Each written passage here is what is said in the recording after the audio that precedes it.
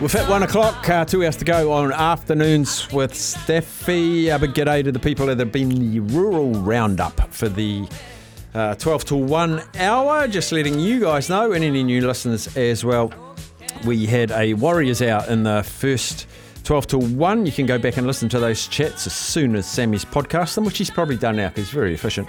We played chats I had with Roger Tuivasa Shek, Chance Nickel Klukstar, Dylan Wateni Zalesniaks, just the one of them, and Rocco Berry as well. So they will be all available for you to listen on demand. Still to come between 2 and 3, we have Brett Cameron from the Hurricanes and the Hurricanes Super Rugby Show, 2 till 2:30, and then 2:30 till 3, Lachlan McWonnell.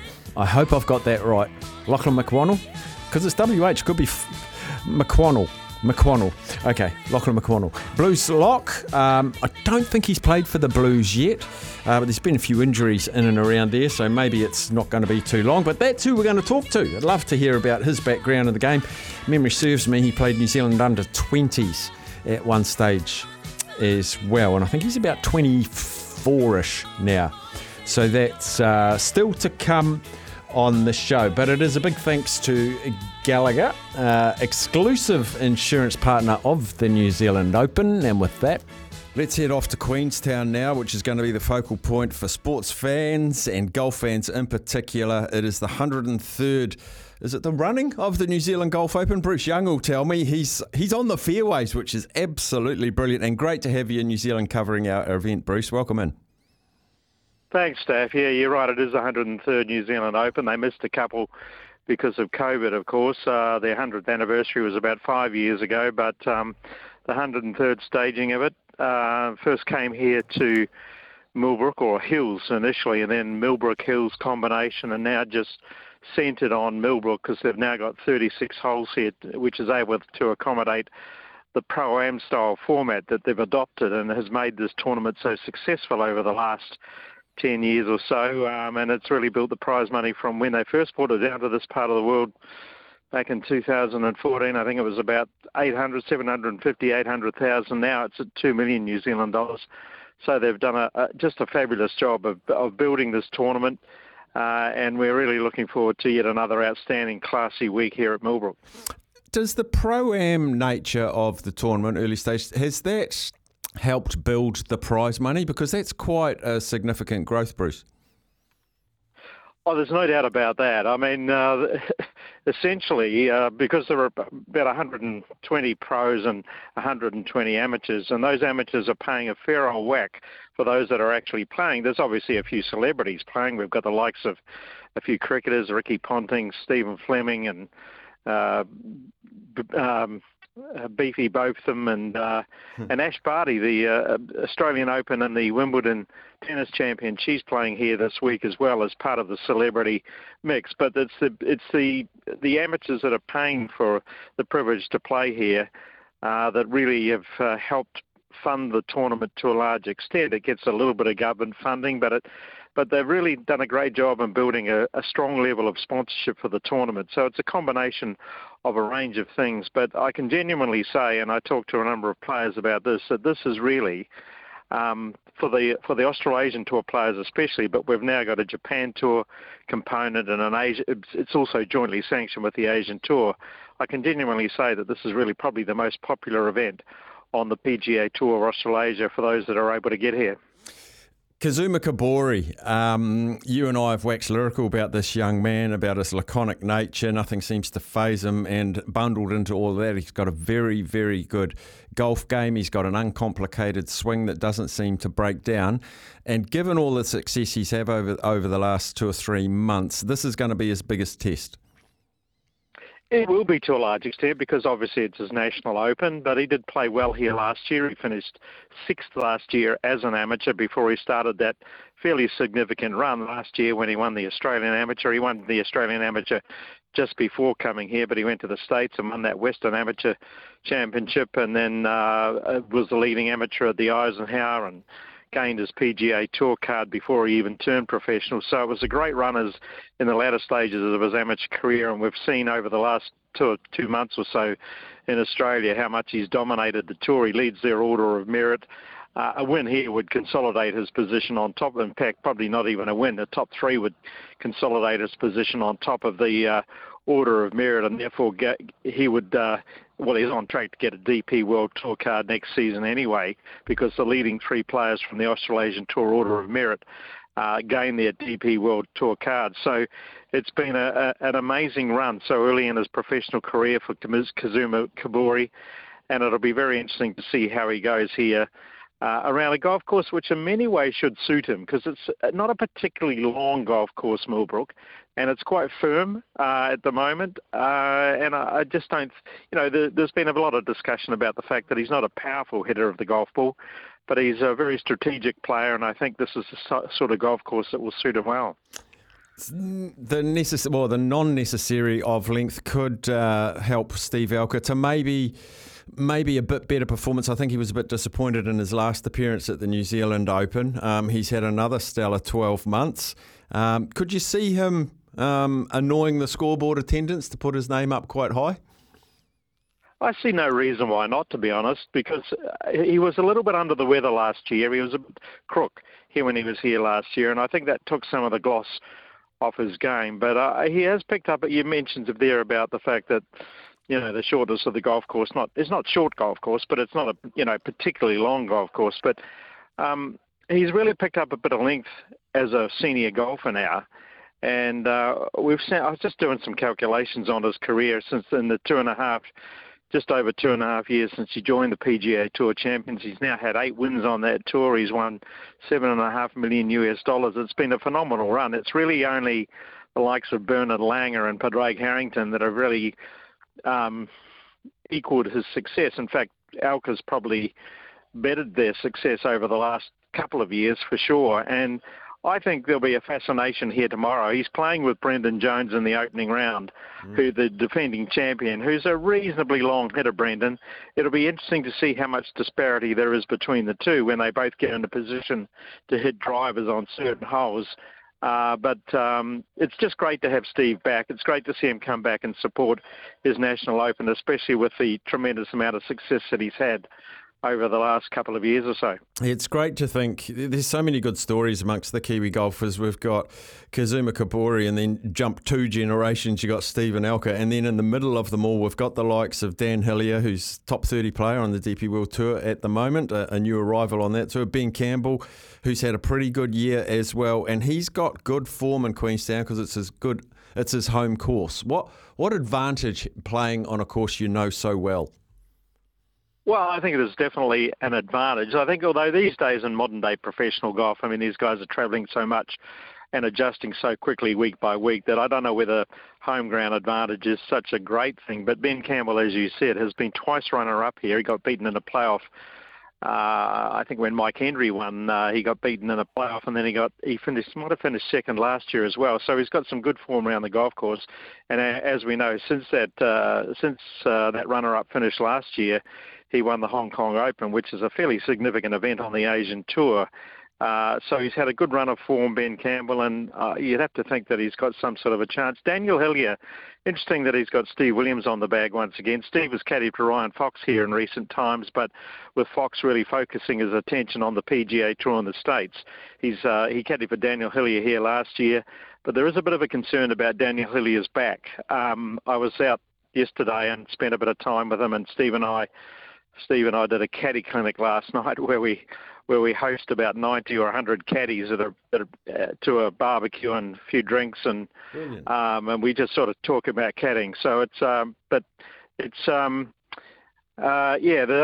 the concern about Daniel Hillier, just how much that back is going to impact on his play this week.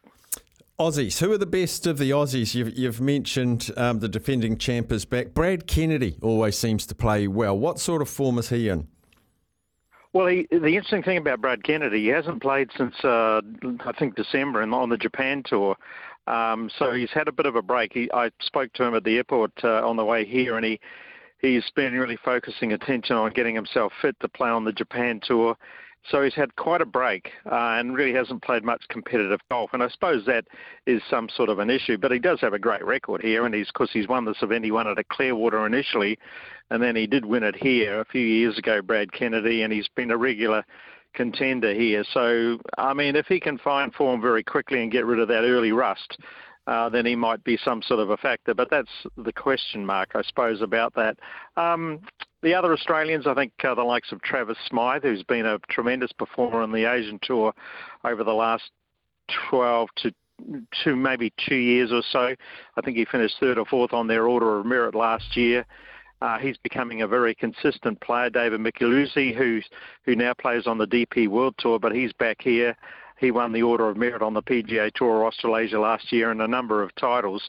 So those are a couple of the Australians that I think are worth keeping an eye on. But there are plenty of others there. And as you said, Brendan Jones. An interesting thing about Brendan Jones, typically at this time of the year, he hasn't played a lot prior to the New Zealand Open. It's become one of his favourite, well, it is his favourite event. He just loves coming here. There's no doubt about that. And last year, finally, he broke through to win the tournament. It was quite an emotional victory. But this year he's made a determined bid to do well in the event by going and playing some of the smaller events in Australia over the last few weeks to try and get his game in some sort of shape before he tackles the defence of his title. So it'll be interesting to see how he goes. And as I said, he's playing with Steve Alcott in the opening 2 rounds tomorrow and Friday, and it'll be a fascinating viewing to see how Jones, who's typically a long player, and Steve Alcott, who's adequate but not desperately long, to see how they match up. Big representation, as you say, with the co-sanction with Asian Tour and Japanese Tour. And I remember, it must be 10, 12 years ago, and I think it was the first time they extended an invite to the Japanese Tour, and they sent 6 golfers down. Titleist bought them, actually, with the Titleist rep. John Bennett, who was David Smale's caddy, organised me to caddy for one of them, and I caddied for the same guy 2 years in a row, and it was brilliant. And those guys absolutely loved it in New Zealand. We played up in Auckland both times, but the representation from the Asian Tour and Japanese Tour, there's going to be some names that we may not have heard, but there's some very good golfers coming from those parts of the world. Well, there certainly are. And Steph, you've got to remember too that the Japanese have done pretty well here. We remember that Ito Tanihara had a one-shot lead playing the last over at the Hills a few years ago before he bogeyed the last, and Matt Griffin birdied it, and Matt Griffin went on to win the title. But I think also last year one of the Japanese players might have finished runner-up here, so they've become more and more accustomed to coming down here. They've brought a number of players down here. I think Hiroshi Iwata is playing here this week, and there's a number of others that are very well credentialed in terms of the Japan Tour. And of course, Brendan Jones himself, I know he's not Japanese, but he's a Japan Tour player. So the Japan Tour has a good representation here, and I think we're likely to see one or two of them contending by the end of the week, I would think. And then there's several players from the Asian Tour. Jazz, I always struggle with his second name. Janawatanand. But that's good. Well done, Steph. He was an extremely prolific or highly regarded talent a couple of years ago, and he got to the DP World Tour. The gloss has gone off his game a little bit, but he's an incredibly talented player, Jazz, and he could feature as well. But yeah, that's the nice thing about this. You know, Michael Glading and John Hart, who are the tournament organisers, they've done a good job in establishing some depth to this field. We don't get the superstars here, but really by Sunday, it's not a matter of who's not here. It's a matter of who is here, and we'll get like last year, I think there were about 10 players with 9 holes to go that potentially and genuinely could have had a chance of winning. So if we get that scenario again, we'll have a fabulous tournament. Talking to Bruce Young, live from the fairways at Millbrook. Finally, Bruce, you've walked around many golf courses in the world. I'm a little bit biased. It's hard to beat the likes of Millbrook and Jack's Point down there. We're very blessed with golf courses. What's it like for you, through your lens, as a championship golf course? I think first and foremost, this is an outstanding golf resort, and it wins lots of awards as a golf resort. It's a good quality golf course. It's not particularly demanding. We've seen some low scores around here, but it doesn't need to be. I mean, I'm just standing on the 18th fairway right now as I talk to you. The 17th fairway. The 18th is, of course, they reconfigure this golf course over the weekend and bring in one of the holes from the Remarkables 18 the 18th, and they've built this beautiful amphitheatre around there. They've redone that this year, and when our listeners get a chance to watch it on television, hopefully over the weekend, they'll see what I mean. But this is just a great venue in so many respects for the tournament, irrespective of the quality of the golf course. And I'm not downplaying it at all, because it's a fine golf course. But it's the accommodation, it's all the other facilities that make it just such a great tournament venue. And of course, being in the Queenstown region, it's just it's just an attractive region to come and play golf. But Millbrook itself, it's a fine golf course, and they've added the new 9 holes a couple of years ago, which really have allowed them now to have not only 27 holes, but they've now got the 2 18s, which allows them to accommodate this particular tournament. Because of the nature of it, with the Pro-Am format and the extended field, they can now accommodate the whole tournament on the one venue rather than splitting it as they have in the past. So it's really very successful in that regard. Bruce, you enjoy your weekend, your 5-6 days, however long you're going to be in Queenstown. It's fantastic to have you part of the coverage of the New Zealand Golf Open, the 103rd down at Millbrook. Appreciate you taking the phone out of your pocket on the 17th fairway and having a yarn to us. I really do appreciate it.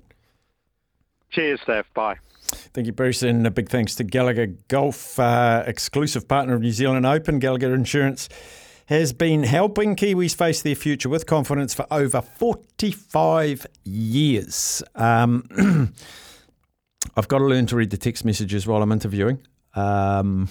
Staffy from Carl. Ben Campbell has my money for the Open. If he gets in the top 10, you get a bonus bet from the TAB. Cheers, Carl.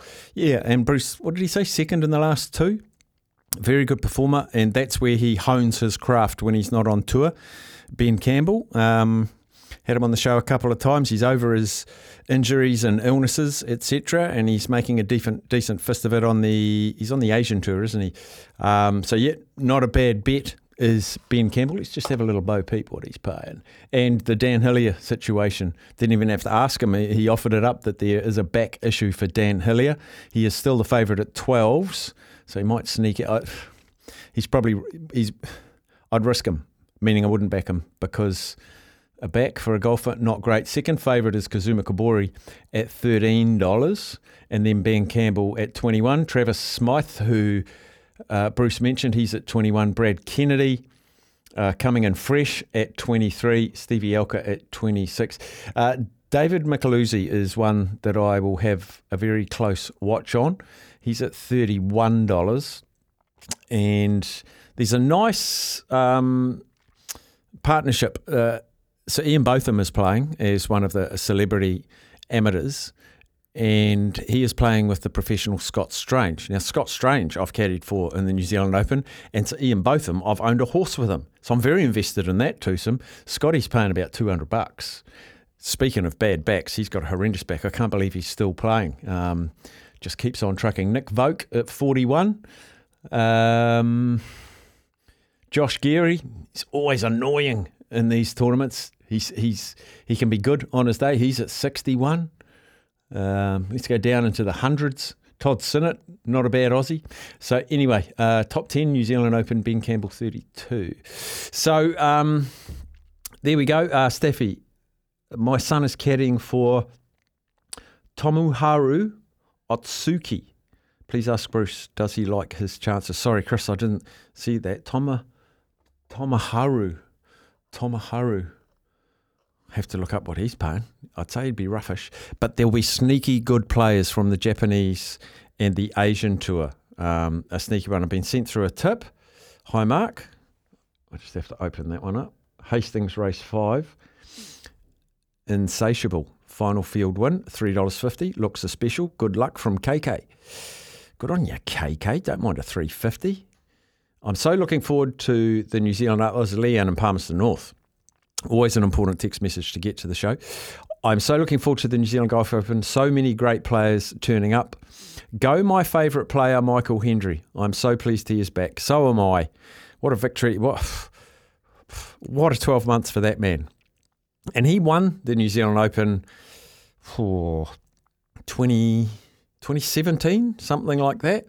And he looks hungry, and a very talented golfer as well is Michael Hendry. So big thanks to Gallagher. They're the exclusive partner for the New Zealand Open. Right, we shall take a break. On the other side of that, I'll dive deep into the New Zealand Open odds and see if I can spot some on the TAB update.